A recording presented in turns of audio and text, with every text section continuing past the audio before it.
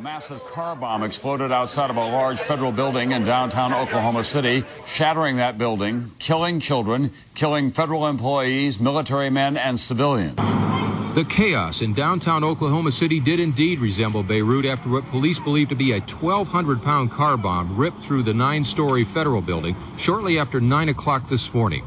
More than 500 people were already in their offices, and at least 50 children were in a daycare center on the second floor.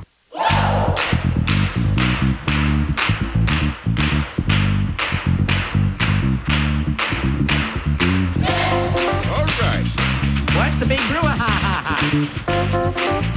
You want answers?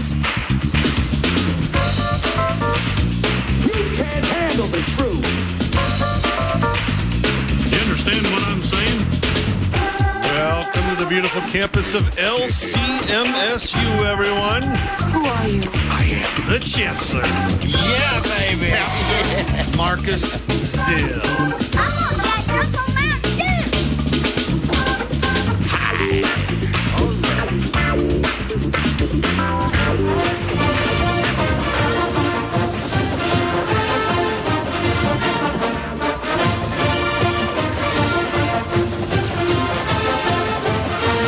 I am happy to have with me today in the Student Union Reverend David Nehrenz, Trinity Lutheran Church, Norman, Oklahoma. Pastor Nehrenz serves as the first vice president of the Oklahoma District in Trinity, well-known vicarage site for seminary students throughout the Synod, and also our LCMS U chapter at the University of Oklahoma. Go Sooners.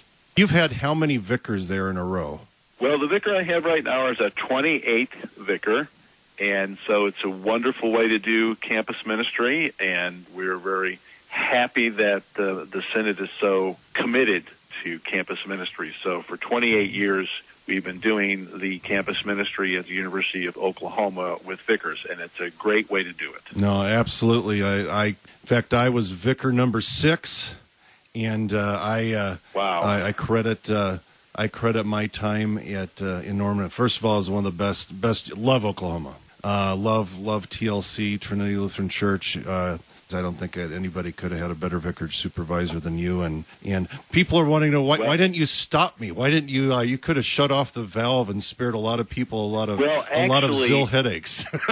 Yeah, actually, we are in a very healthy way, very proud of all the many vicars that we've had and the amazing things they're doing in the Missouri Synod. And your name comes up a lot because we're very proud of the fact that you got your taste of campus ministry here in Soonerland, where the tornadoes come through every year. Yes, they do. And now you're overseeing campus ministry for the whole Missouri Synod. So we're very happy because not only me but our congregation feels like we are happy in mentoring young men to become pastors. And so you have certainly done a lot of that. I mean, I shudder at the thought of going through, all the list of them because there's 28 of them and we'd forget a few or whatever. But right. No, you have had, it's been a wonderful opportunity. I mean, the vicarage program is a great way because you get these young guys most of the time. They're interested in campus ministry, but one of the great things that you do there is you actually teach these young seminarian minds full of mush to actually be pastors as well as do campus ministry. And one of the things that I found out during my time there is that, holy smokes, being a campus pastor is really about being a pastor. Exactly. In a specific context to specific people and a specific age and all those kinds of things. But I learned that from you, and I'm forever grateful to you and your congregation. Anyways, well, enough of the mushiness. It's great to have you on. I asked you to come on today because you guys recently had a wonderful, wonderful event to celebrate. The dedication of a new but not new organ. Frame the situation here, and it has some sort of a tie-in with the Oklahoma City bombing too. Tell us the story.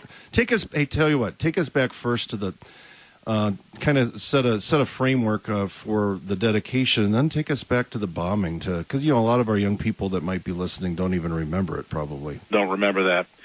So this past Sunday, Transfiguration Sunday, February 11th, we had the dedication concert for our Hinners pipe organ, Opus 1024 for people that know about organs, and it was built in 1909, and it's a tracker organ, and is the oldest extant surviving organ in the state of Oklahoma.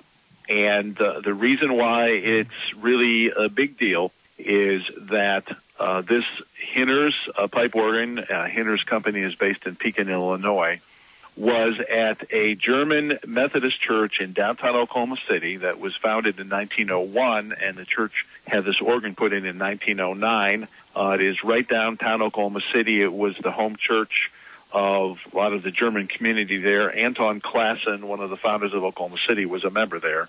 Well, in fact, is it the same Klassen? I know that Trinity Lutheran in Norman's on 603 Klassen Boulevard? Is it the same guy? It's a different. Yeah, Oklahoma City has a different Klassen than we're actually on Klassen, and there's another Klassen. The long-standing roots City. With this family in Oklahoma, obviously. Absolutely, and so the organ was at this church for figured out since 1909, and.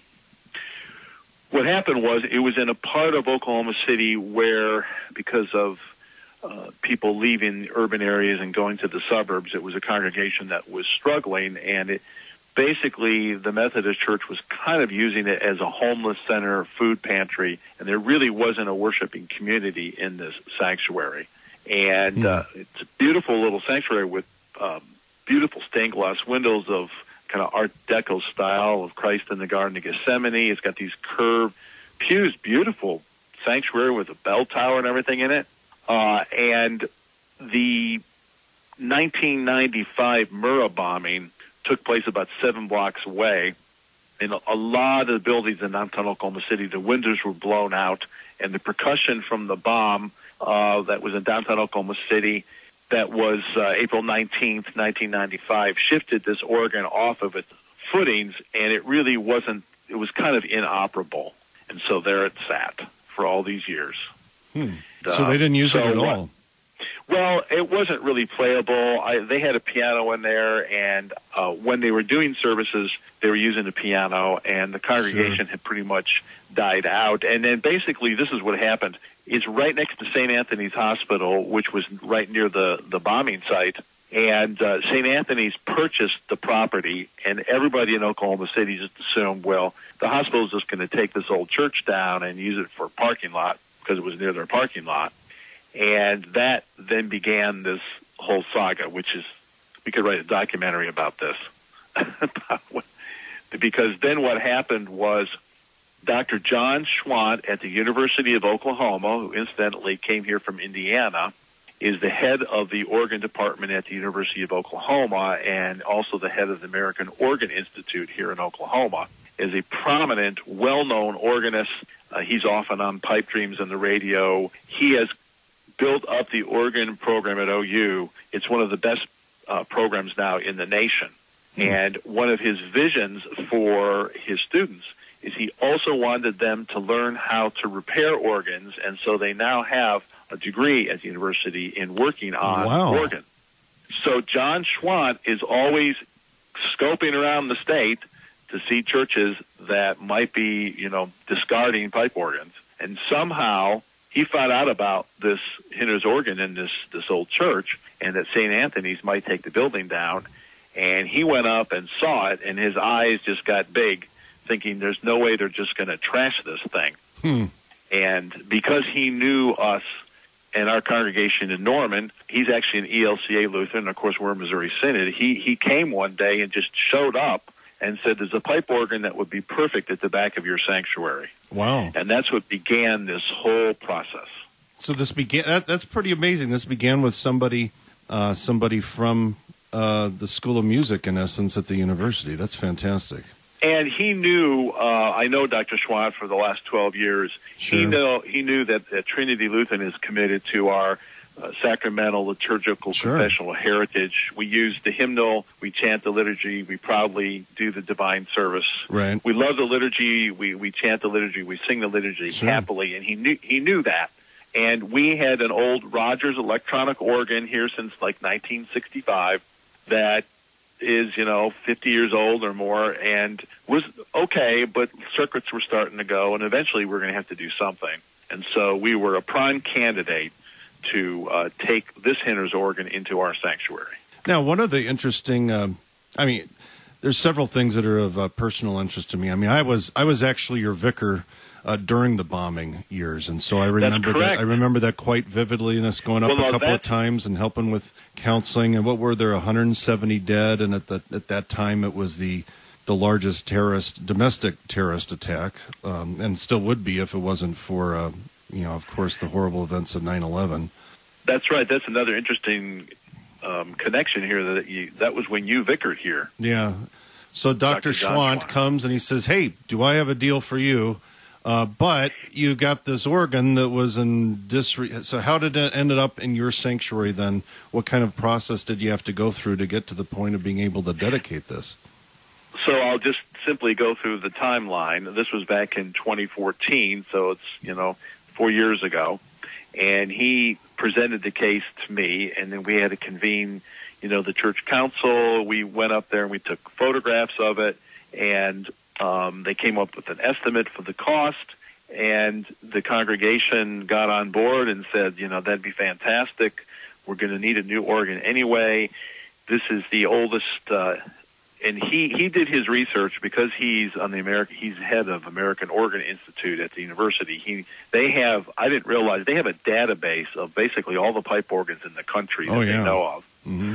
And this database showed that there may have been some organs that were put in sanctuaries, in late 1800s that people didn't know about, but they've long since been removed. So this is the oldest extant one that's still functioning in the state of Oklahoma. And it's a tracker organ, which means all the parts are mechanical. You can manually operate it with a pump, and you push it up and down, and it fills the bellows with air. It goes back that far. But obviously we have a blower unit that also blows the air into it. So we purchased it from this little church. Organ Institute college students, their master's degree and PhD students, their work study now is working on these old organs. So it took them about a day or two, and all the students went up there and disassembled this thing piece by piece. Which is no small thing. And they were all wearing gloves and masks because it was 100 years worth of dust and grime back in there. And when the bomb went off, there was a crack in the ceiling, and so you had dirt and dust and sawdust. The water had damaged it.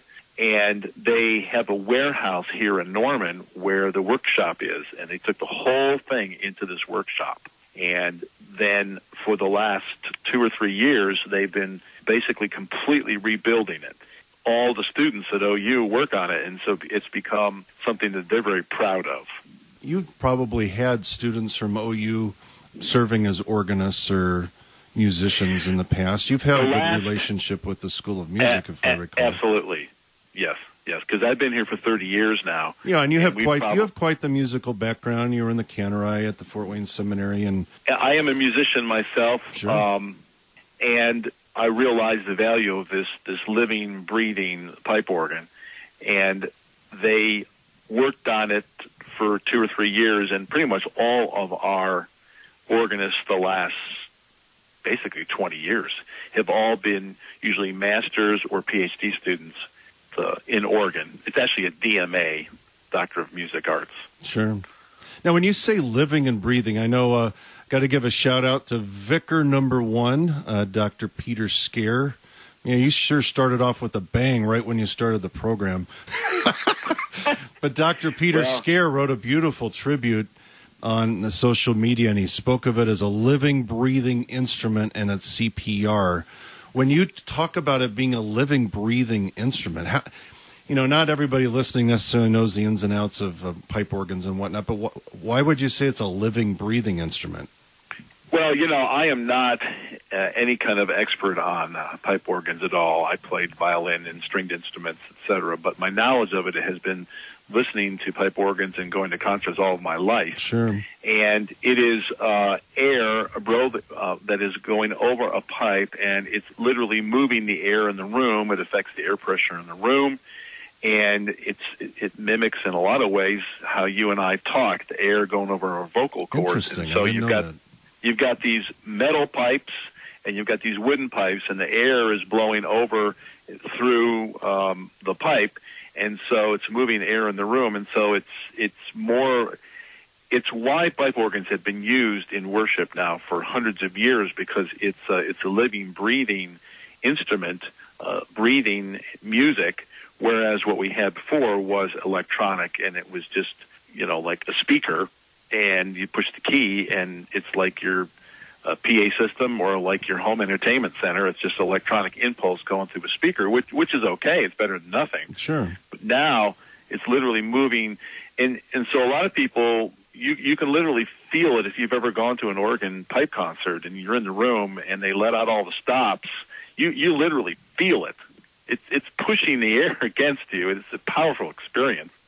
And, one of the amazing things about, when you think about electronic music, and both of my sons are pretty accomplished violinists. My youngest son's playing ukulele, a little electric guitar now for his birthday, this, that, and the other thing. They got all sorts, and they're also getting into a lot of the electronic music DJing stuff. But what's interesting is that they actually live in both worlds. They can appreciate something like a pipe organ. When you think about an electric, any instrument, we take our TVs, 6-7 years down the line, it eventually isn't as good as it used to be. But with a pipe organ, lots of times these kind of instruments, they actually almost get better with age if they're taken care of. And indeed, when if people are interested in, and you post this online, and it exactly fits the back of our sanctuary. We have a classic old sanctuary with wooden beams, and the carpenters at the shop matched. They had to repair the sides of the organ with wood paneling to make it exactly match our sanctuary. If somebody just walked in, they would assume that has been in our sanctuary for 100 years. It's uncanny how it looks. It's beautiful. And the congregation, we've been on this street corner since 1901, and the original wood frame church was out in what's now our parking lot. And so the congregation's been on the street corner for all those years. And interesting. Isn't that the same year that the Methodist congregation that had this organ was founded? That's another funny coincidence. Yeah, because they built their church in 1901, and this congregation is back in World War II. Then they built the stone kind of Gothic sanctuary that we have now, and it's been added onto many times since then. And the wooden building is long since gone, but the organ fits perfectly in the back of our sanctuary. All we had to do was remove the back 3 pews, which that was sad because we lost some seating. And then the blower unit is up in the attic, and that's what operates the bellows. But for our dedication concert for fun, we had one of our teenagers manually operate the bellows with a long stick basically. And when we sang the hymn songs of thankfulness and praise, he was pumping it like crazy, and his dad had to help him. It's harder than people realize. Oh, sure. Yeah, he was getting a sweat going, and you think all the days before electricity, that's how they operated these. Sweating with the hinners. That's right. So, and the beautiful thing is, of course, these students in their 20s and 30s who are in the master's program, of course, they have a passion for pipe organs. That's understandable. So they're going to be, really big on pipe organs. But what they show is what we have found out here with campus ministry. I'm a baby boomer. These young people that are in their 20s and 30s, they want historic worship. They don't want us to bring a rock band in here. And they love the fact that we're using the liturgy, using the hymnal just as it is, and singing and chanting the psalms. And the pipe organ is an affirmation that the songs are going to go on. And this church is committed to the divine service and God's gifts coming to us in word and sacrament. And the pipe organ enables that to really thrive. And we had all the 20 people that worked on the organ sat in the front pews, and they were just beaming listening to this thing because they knew, wow, this is a congregation that gets it. They know it's not that it's some hoity-toity thing that we like pipe organs, right. And so should you. It's a living voice. It's really it's a wonderful way because when Lutherans worship, we want a sacred space and a sacred way of talking and a sacred way of singing. You come to church, it's supposed to be different than the world. And so I think young people are starting to realize, I really don't want church to be a rock and roll service. I want church to be something that's different than the world, not the same, that transcends the world. And so what's beautiful is that, this way of worshiping brings people together. You have the little kids are singing the Kyrie, and the college kids are singing the Kyrie, and the grandma's singing the Kyrie, whereas you bring a rock band in here, people are going to say, I don't like that music. Well, they can still get their rock band, and like my sons still listen to all the electronic music. They can listen to that on the radio. But we've got like 3 minutes here left in the show. But one of the things that I'm especially interested in is the relationship. Did I hear right that you guys started a scholarship to work closely with the School of Music in terms of their organ students? Right. So we want to keep a relationship with the University of Oklahoma. So we're going to have a scholarship fund set up that every year we give a scholarship to an organ student that they think is worthy recipient, and then at some point in the year we'll have them play a recital here at our church. Oh, that's awesome. So that's this whole thing speaks well, and I encourage everybody out there in LCMS U Nation and in our campus ministries of the importance of every congregation finding out who their neighbor is, working with others in the community in terms of mercy things and all those types of things, but also have a unique opportunity to work closely with the university and to be a good neighbor to them as they are to you. Absolutely. He was a very, very excellent witness to the whole community when we dedicated at the beginning of the program, and you can actually, on our webpage, you can download or look at the PDF of the whole dedication concert, and at the beginning, the whole dedication of the organ to the glory of our triune God, as we sing with angels and archangels and all the company of heaven. It was a fantastic witness to the community about what happens here inside these doors, and it also solidifies that we want to be a part of this community where we live. When I was at the University of Wyoming and we had a pipe organ in the School of Music, which not nearly as renowned as the one that you have there, we're always looking for places for these young people to go play in the community and to experience playing on different organs than maybe they had at the university. So I imagine you're going to get to hear a lot of organ going there over the we are, and because this is going to be the oldest tracker pipe organ in the state of Oklahoma, there will be students will want to do their master's program or whatever just here at our church, and we're expecting that to happen, and we're looking forward to that happening. What a wonderful thing! I was pleased to be. I think I was with you guys on Reformation Day last October, and I wish I could have been there. I'll have to get back as soon as I can, but. Dave, Pastor Nehrenz, thank you for the opportunity to join us on the radio and allow so many more to joy in the celebration that you guys have experienced here. Thank you for all of your work supporting campus ministry and all those 28 vicars. Most importantly, thanks for putting up with me. Yeah, well, you are a piece of work, but I think, I will say that. No. But, I think you've turned into a pretty good piece of work, Marcus. Well, so I appreciate that. We thank you for heading up LCMS U and campus ministry. We're a church, a school, and a campus ministry is something we deeply believe in, just like you do. Absolutely. And anyways, we're going to send the radio program out here with a little bit of music from the dedication, and be sure to check out tlcnorman.org if you want to learn more, see the program, maybe some pics, and eventually the music files. Thanks a lot, Dave. Have a wonderful, blessed Lent. Thank you very much, Marcus.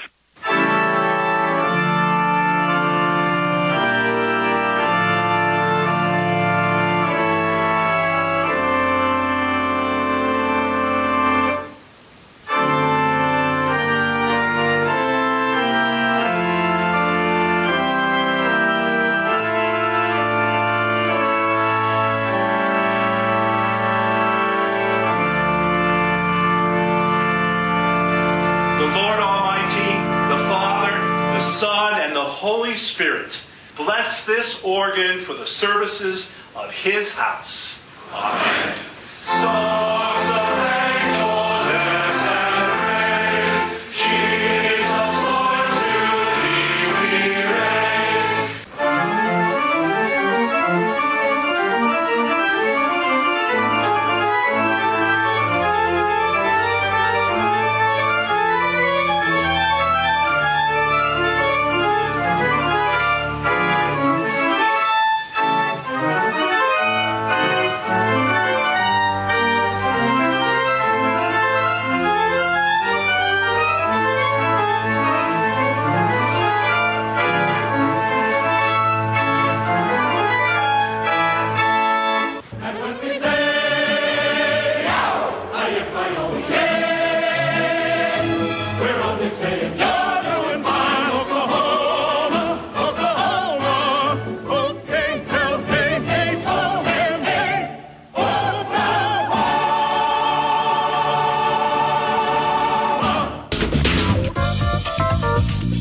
Well, that's all we have time for here today in the Student Union.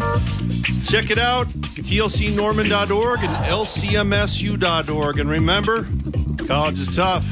You need Jesus, we'll help. You've been listening to The Student Union, produced by the Lutheran Church Missouri Synod Office of National Mission, in cooperation with Worldwide KFUO, the official broadcast ministry of the LCMS. Your support is vital for this program to continue. To learn about giving opportunities, call Mary at 314-996-1518. You can make a gift safe, secure, and easily online at kfuo.org. Thank you for listening and supporting the Student Union.